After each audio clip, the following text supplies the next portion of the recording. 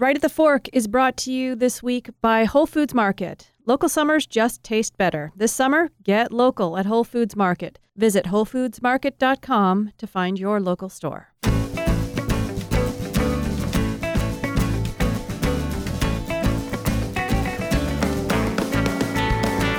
gotta go outside, you gotta go outside. All right, this is Chris Angeles. You're listening to Right at the Fork, and we have a soundbite today by Lynne Curry, who wrote the book Pure Beef. She's done a lot out in the Wallowa area, Joseph area, and has recently, in the last year, opened up Lost Teen Tavern. And I haven't been out to that area to enjoy it yet. I've heard lots of good things. Unfortunately, the couple of years that I went out to Joseph and Enterprise and that area was about the year before Lost Teen Tavern opened. I went out a number of times. I stayed at Barking Mad, which is a great bed and breakfast, and the Rimrock a little further north, which is really unique and interesting with teepees overlooking the canyon there. But since this podcast was recorded, from which we are deriving this soundbite about great places to go if you want to go this summer out to one of the prettiest areas in Oregon, Northeast Oregon, the Wallowa Mountain area, Wallowa Lake. She talks about some places to go. Since then, just weeks ago, and she was involved with this, there was a Kickstarter campaign for a new place called the Jennings Hotel in Joseph. It looks so cool. Each room is being designed individually by artists. A different artist is involved with each room.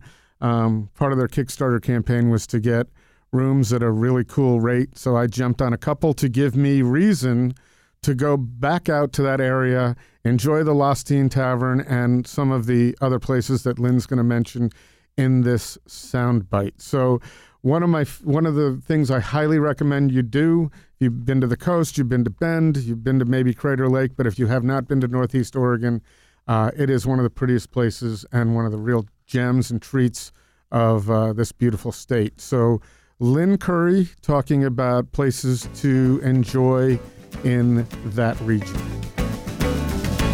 What are some of the, other than Lost Teen Tavern, that's the first place that people are going to want to stop.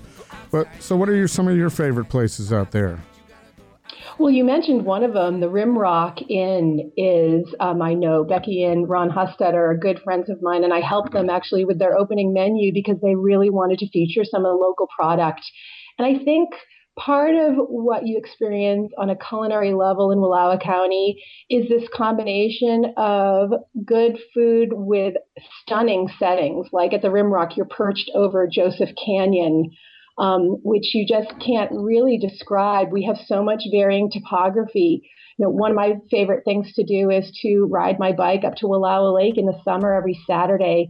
A restaurant called Valleys, which actually serves sort of Hungarian cuisine. They do one menu every night, but on Saturdays they have donut day and they make homemade donuts, and it's definitely worth the 6-mile ride around Wallowa Lake. And then another summer favorite is to ride the tram all the way up to you're over 8,000 feet, and you're basically perched on the edge of the Wallowa Mountains, looking into the heart of the wilderness, and you can enjoy a terminal gravity brew up at the top there. So those are sort of my summer culinary treasures. Otherwise, we have a few real high points in Joseph, 2 new recent places. You may have heard of Arrowhead Chocolates. I was just going to ask you, I forgot the name of the chocolatier there, but that is a fantastic little place, and they do breakfast on the weekends. They are. They're serving waffles, and they have a fantastic biscuit sandwich, and even they're doing a grain salad. So they're getting pulled into offering more food because people just love to go there for coffee and their chocolates. I want to call them out. They won a Good Food Award for their huckleberry truffle, and they're doing amazing things with their chocolate. You can watch them. They have their tempering machine right on the floor. You watch the enrobing machine make their chocolates before your eyes. And they are offering more good food. Down the street is Red Horse Coffee Roasters. They're roasting coffee, serving it in-house, and their menu is fantastic. Soup, salad, sandwiches. I'm addicted to the quinoa wrap. You can get it as a bowl.